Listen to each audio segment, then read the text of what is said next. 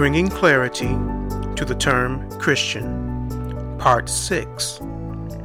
Christians were former sinners. Continued. Hello everyone, and welcome again to Powerful God Practical Faith. I am your host, Daniel Cody. As those of you know who have been following along, we have been parked, so to speak, on statement 2 of our 14 statements we are using to describe what a Christian is.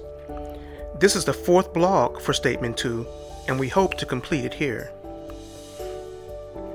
As always, we remind you of statement 2, which says, a Christian is a former slave to sin and an enemy of God.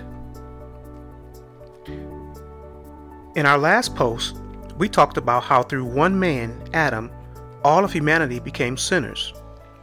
We discussed the perhaps unpopular but biblical truth that although you and I were not present at the beginning and were not directly active in the original sin of Adam, God considered the whole of humanity as sinners in Adam, thus subjecting the whole of humanity, which includes you and I, to a sin nature subject to the consequences of sin, which ultimately leads to death. In this blog, however, we want to finally focus on the relationship between God and the sinner. So let's begin. What is God's view of sinning people?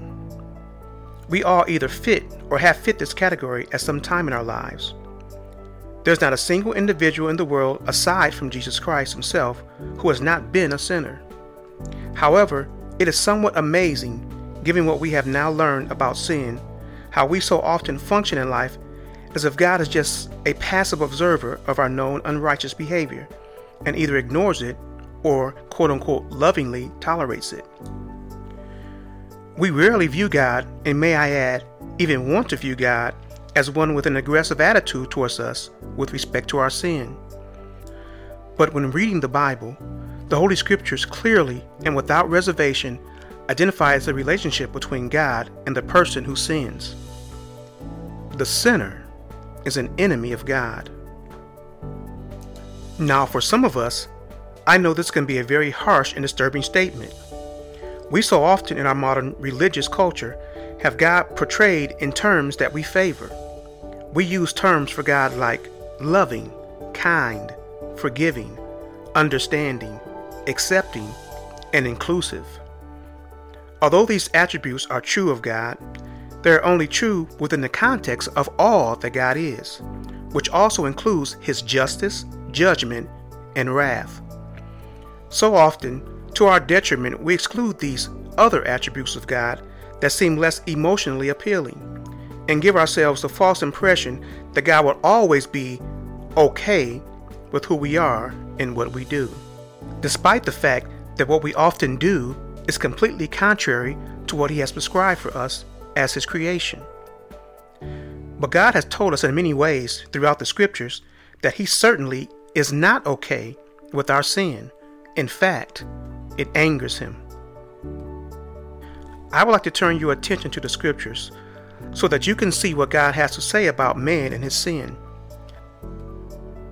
Listen to these very strong words God inspired the writers of Scripture to use that give us a very clear understanding of His attitude towards sinners. Sinners, meaning you and I. God is a righteous judge and a God who has indignation every day. If a man does not repent, he will sharpen his sword. He has bent his bow and made it ready. He has also prepared for himself deadly weapons. He makes his arrows fiery shafts. Psalm 7, 11 through 13.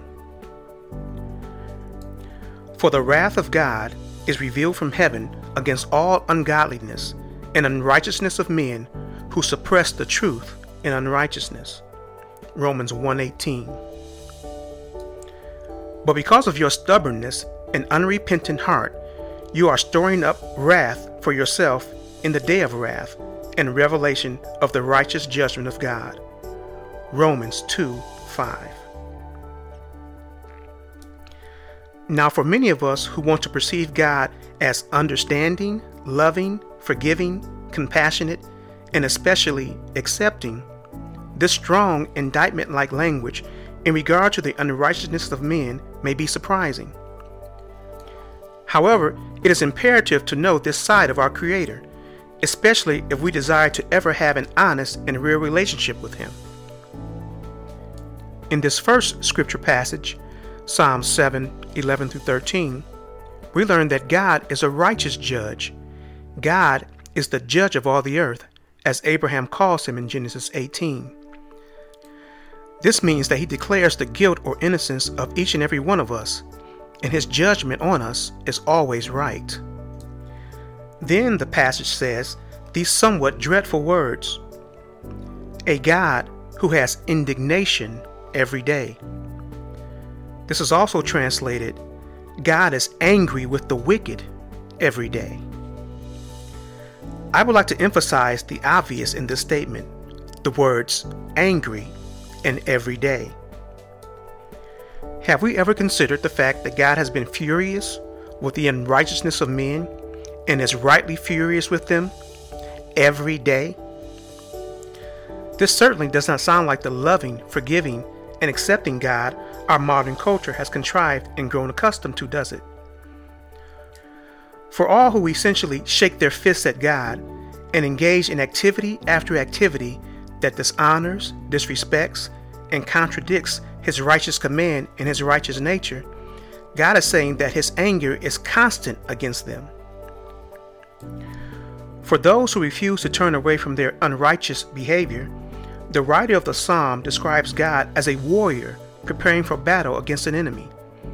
God is said to be sharpening His sword, bending His bow at the ready, and making deadly weapons to use against those who, by their unrighteous deeds, stand against Him. This is the language of the pending judgment of God against the sinner. Yes, God is certainly angry with the wicked.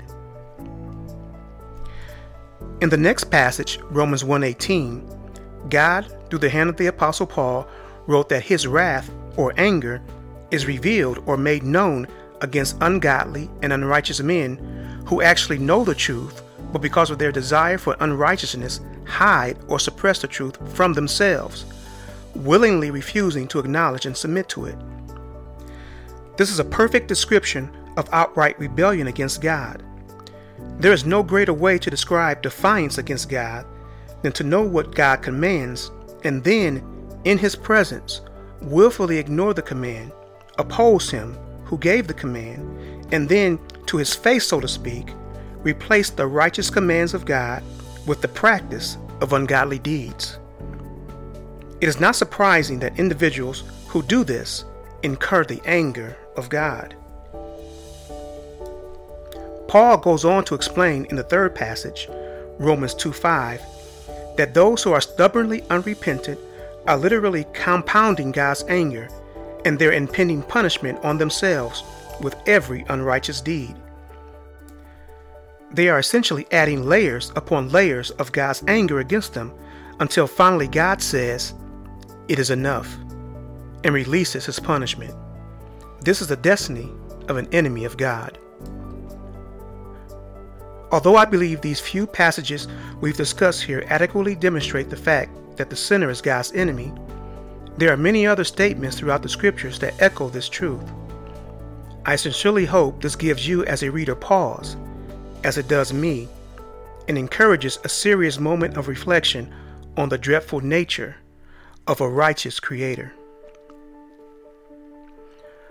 One of the tragic realities in our modern culture is the fact that we've lost the fear of God. There has been a great loss of respect for the power, presence, and judgment of God. And because of this, sin is handled so often in our society as casual, secondary, and unimportant. This attitude towards sin is eternally dangerous. So dangerous, in fact, that it makes our Creator our enemy. All of us at some point in our lives, because of our own sin, have been an enemy of God. Some of us, regretfully, still are.